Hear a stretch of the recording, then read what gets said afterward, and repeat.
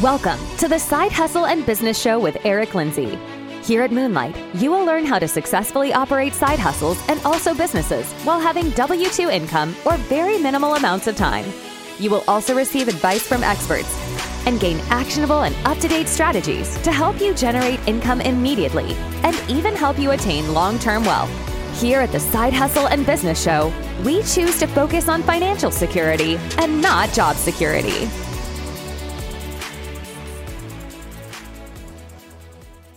Today, we are here with Anjesh Dubey. Anjesh is the co-founder of Dubey Investor Group, a private equity real estate investment firm that co-invests with a group of investors in large apartments. Anjesh brings over 10 years of real estate investing experience across different markets in the U.S. Anjesh began his real estate investing in 2012, and since then invested in many residential homes and has went full cycle on many of them. Anjesh is a limited partner in over 1,100 units across the Sunbelt markets. He is also a general partner in over 660 units in the Southeast markets with total property assets of over $90 million. He is passionate about helping tech professionals build generational wealth and legacy by investing in tax-preferred real estate investments. Without further ado, welcome to the show, Anjesh. Thank you so much, Eric. Great to have you here, and thanks for having me here. Yeah, definitely no problem. I'm really intrigued by your background and looking to learn a lot from you and hear more value. And so with that being said, if you could kind of share with the Moonlight listeners a little bit more about your background and also share how you got started in real estate. Yeah, definitely. So me and my wife are, as you said, a co-founder of the Dubey Investor Group. And we started in the multifamily real estate earlier this year in February. And really in real estate, we started in like 2009, almost 12, 13 years ago, right after the college when we bought our first land, actually. And with our background in the family, they all come from the real estate. So we always knew that we needed to do something in real estate to build a generational wealth. And we started from there in 2009. We started going into the buying multiple residential homes starting 2012 and onward. And then for the last 10 years, we bought multiple residential homes like duplexes, triplexes over across multiple markets in US. And after doing that for a while, we started going into like, hey, what do we want to do next? And then we found about like, hey, it's going to take a really slow time to build this portfolio by one. So instead, we started looking into the multifamilies and then found a completely new niche. Like, hey, this makes a total sense to go just bigger and use the economy of scale in this way. Wow, yeah, so that's amazing. You started off as a husband-wife team back in 2009. Really pretty good timing. I mean, property probably was coming down and they were probably dirt cheap at that point. And so you guys were maybe able to scoop some things up at a really good price there. But you started there and eventually kind of moved to small multifamily and made the realization that you needed to go bigger, faster. And so moved up into the larger multifamily as of today. So, yeah, that's great. Exactly. And that time, I think, as you said, like the timing was great and we were buying even under the listing price. So that was a great time. But as you can always say, like, I think buy real estate and wait instead of waiting to buy a real estate. So that's just always true. Yeah. So 2009, it was a great time, especially if you were picking up properties under list price. Yeah, you guys, I don't believe in time in the market, but I think you guys got it right there. That's great. Hey, could you bring us up to speed as to what exactly do you do as of today? You said that you have moved into more large scale multifamily. Could you just kind of share what your day-to-day looks like and what kind of properties you're currently targeting? Yeah, definitely. So I recently closed on the 174 unit in Georgia. How we work is we vet an operator. We look at it across all the really elite class operators who have a huge experience, and we choose only the best operators to work with. So we look at the deal and what markets they are looking at it. Do they have experience? We make sure that operators are in the best class. Like for us, the deal comes later, but the operators comes first. If operator is not great, they can make the great deal go down the drain. But if it's a great operator, they can make an okay deal work really great for our investors. So what our niche is like, find out what are these best operators are, how are they operating, really know them. Like I do not invest with the operators who I just knew from yesterday. We like to spend time with them. We find out what they have done in the past. I meet them. When I really trust them and then ensure that their values are aligned with my company's values and they will make sure that my investors' capital is preserved, then only I proceed to even look at it, what they have in their deal, and then look at it, how they have underwritten it, how they have looked at it, all the sensitivities, what the market is going to do in the next 3, 4, 5 years, and how their deal will look like if something goes one way or the other. So really test it out. And once it's approved and better criteria is done, and then we reach out to our investors to partner with us into that deal. Okay, so you are coming alongside of experienced operators, it sounds like, that has track records and have went full cycle on some deals. I'm sure that that's probably one of your criterias. So are you more coming along as the capital raiser with some other benefits, and not that you're just only capital raising? Because of course, we know that, to protect ourselves from SEC rules, the whole 9 yards, we can't just simply raise capital. We have to be active within the deal. But is that kind of your strength as being a strong capital raiser? Exactly, yeah. So that's what we majorly do. And then once the deal closes, we actively participate in the asset management calls. So every week we have this calls where we talk to the property managers, and as a general partner in the deal, I get along on the phone call with them and like, hey, what is going on this property? This is our business plan looks like, how far ahead on that business plan we are, or how far we are falling back. And if you're falling back, what next we need to do to get ourselves on the track back again. And then that's how allows us to make sure that we are keeping a close eye on our business plan and make sure that we are achieving our returns as we have underwritten them. Nice. So could you share with the listeners exactly what it looked like when you got into the deal on this 174 units in Georgia? So I know you kind of gave us a general overview. Could you share with us, like, how did you locate this gentleman or locate this opportunity? And then just kind of the nuts and bolts briefly regarding this 174 units in Georgia. Yeah, so I think, as I said, like I continue to build relationships. I think relationship is the key, as real estate investment is a team sport. And that I realized it took me a long time. So that's one of the advice I would give to anyone listening to this is that, hey, don't wait and assume that everything that you need to do in real estate investment is to be by yourself. Try to utilize other people's expertise because everyone is good at something. If you're only going to start doing everything by yourself, and that means market research, looking for the property, getting it into the contract, finance, property management, etc., that's a lot to do and a lot to achieve. And it can overwhelm anyone really very fast. So if you want to really make progress, don't just pick one thing that you're really good at it and partner with someone else who they are good at something else. And that allows you to progress faster. So I really now believe into that. And then I work in a team sport way. I know what am I good at it. I know that I am really good at in market research and insights. Once I pick up the market, then I really start building relationships with the operators in those markets. And then once I continue to have more conversations and continue to look into their past deals and experience, and once I really feel good, and then whenever their new deal comes up, I'm already ready to take an action. And when they once they have that deal, I have already floated that out to my investors. And once they trust me because they have seen my past experience and my past deals, they really trust it. And then I can easily bring capital into this deal to close faster. And that's how I build that relationships across different markets, across different operators.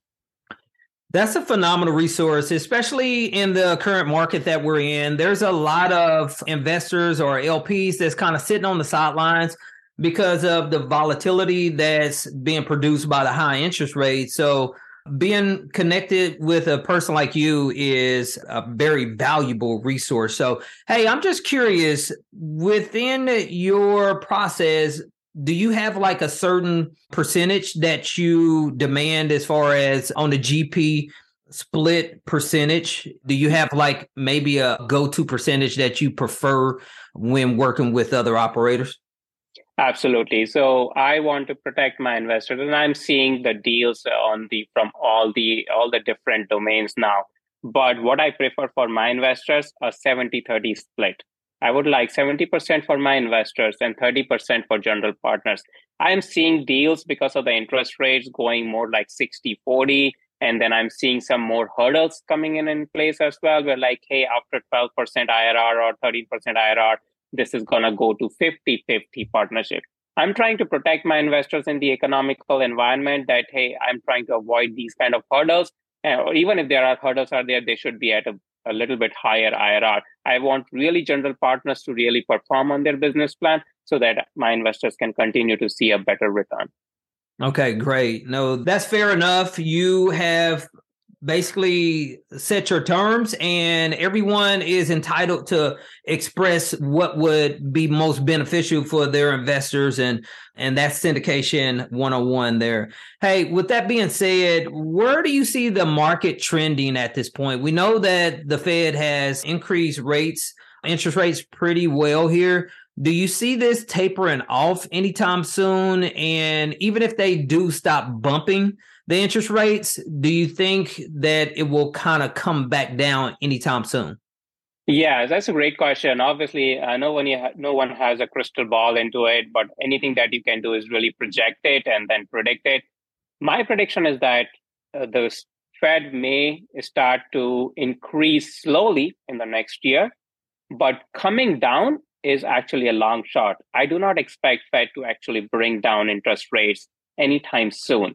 Maybe in 2024, but definitely not in 2023. And because of that, I think it's even more important to continue to watch this real estate and multifamily business, because if you're worried about the interest rates right now, in 1 year, these interest rates are going to start looking better if Fed is going to continue to increase it. And that aligns with like, hey, don't wait to buy real estate, buy it and then wait. And it's only a single line really, because if rates do come down, you can easily refinance and then you can get that a better rate. So I do not think that Fed is ready to come down, and that's for one basic reason, is because inflation isn't come down as fast as we would like to see it. And people still have a lot of cash reserves. There is a lot more capital sitting on people's banks that is ready to be deployed, but there are just no opportunities. I mean, the stock market is tanking. You think that it's down today, it's lowest, and anybody putting in there, and it's going to go further down. So I don't want to be in that bucket. Like, I want to put my money into something hard asset that can continue to appreciate with inflation. And as we all know, with inflation, the rent prices are going to go up. And with multifamily, as the rent price is going to go up, NOI is going to go up, and then it's going to appreciate further and further. Yeah, that's great insight there. Yeah, so I'm hearing a lot of the same thought process on that, as far as even when the Fed does stop like increasing the interest rates, it probably will just stay put at that mark until inflation comes down to a reasonable number there. So yeah, I think that's a great take. Hey, you also mentioned that you have W-2 income.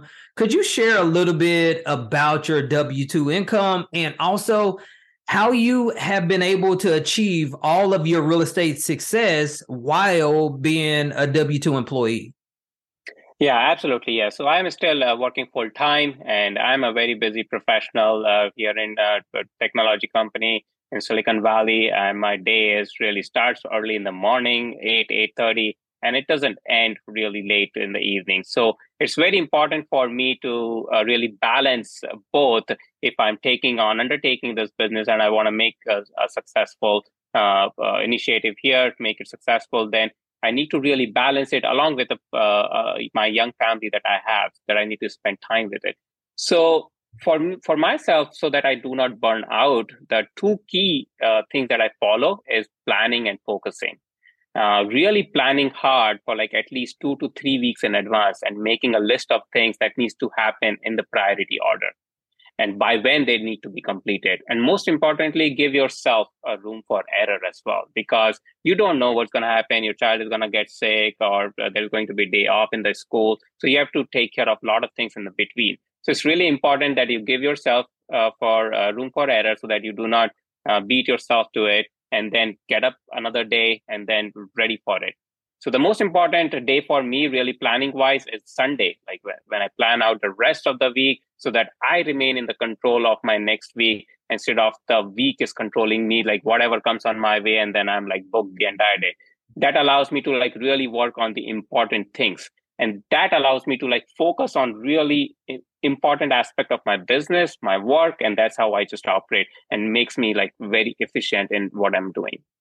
Yeah, I think that's a phenomenal strategy, planning and focusing and really just kind of getting ahead and looking ahead so that you can make sure that you're staying as efficient as possible, especially when you're working W-2 income, because you still want to do a great job for your employer, but at the same time, you still want to make great investments on the side. So I think that's a great strategy and something that our Moonlight listeners can definitely see some value in.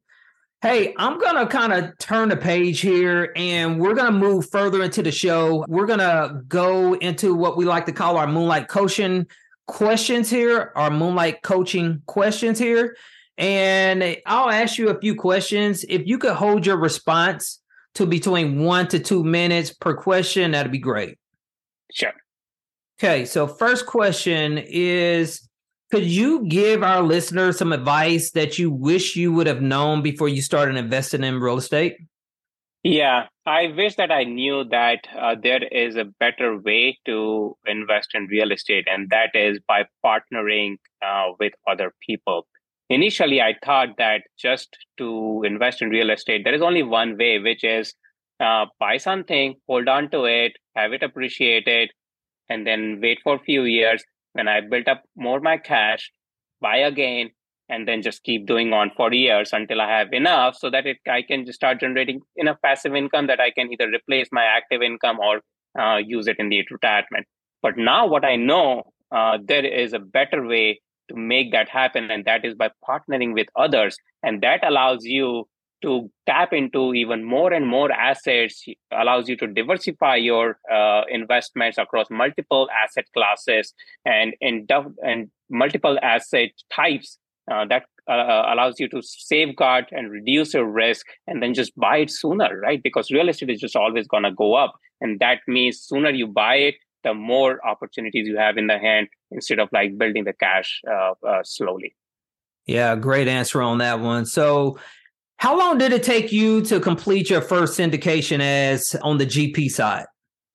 Yeah, it took a pretty much a grind. So we took about 4 months when we got into the contract from there. And then there was just like a lot of stuff to do related to the financing, getting all the due diligence done, getting inspection done. Actually, just by getting into the contract from LOI to the contract was a lot of work as well, a lot of retrade back and forth and making sure that sellers' terms are appropriate.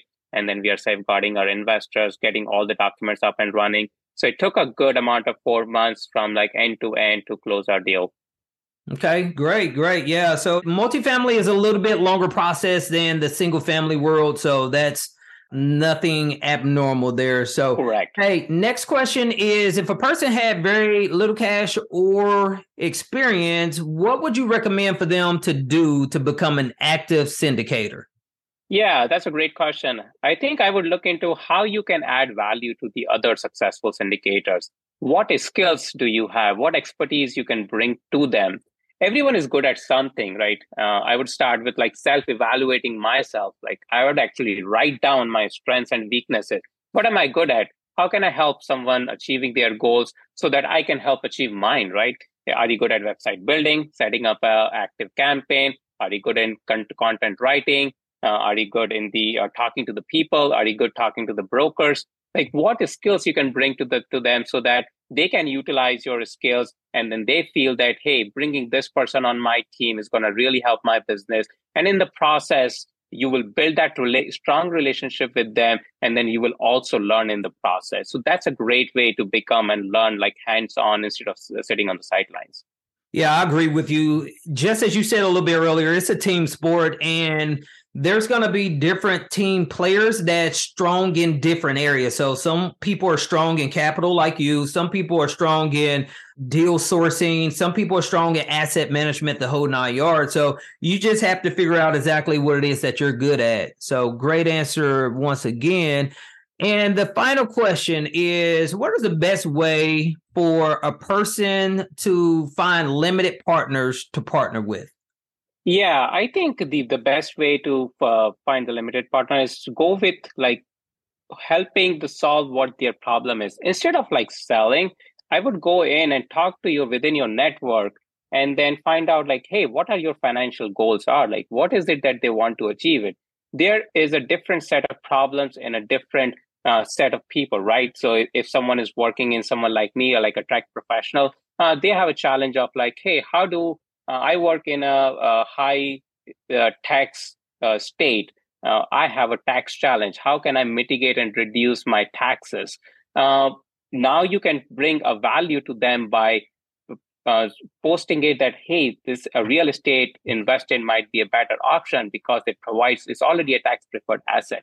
Some people have more risk aversion, like, hey, I don't want to invest in stocks, right? So that's also another way to find out like, hey, you can invest into the more stable asset class, and that is real estate. So, and it might not be appropriate, like this kind of investment, if someone is like, hey, my daughter is getting married next month, this kind of investment may not be appropriate for them at all because this is illiquid, right? So you talk to them, find out what are their goals are, what do they want to achieve it, and then so that you can really educate them whether this is the right thing for you or not. Wow, that's great advice there. That's amazing. So really kind of digging deep to figure out exactly where a person is and what it is that they're trying to do instead of just basically going out as a salesperson, looking in to see exactly if you can help meet their goals. Exactly. Okay, great. Hey, so that concludes our coaching portion of the show here.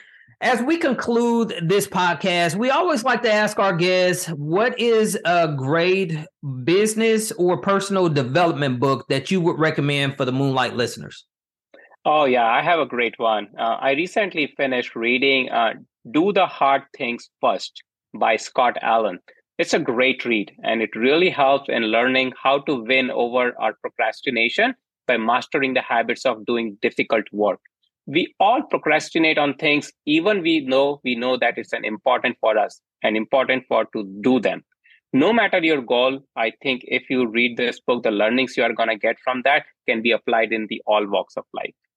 Yeah, that sounds like an interesting book there. I may have heard of that, but I'm definitely going to have to go pick that one up. So, I mean, it makes a ton of sense. Get everything that's difficult out immediately and then kind of start tinkering away at the easier tasks there. So, hey, Anjesh, thanks for coming on the show. You have provided tons of value. I was really looking forward to connecting with you and hearing your story.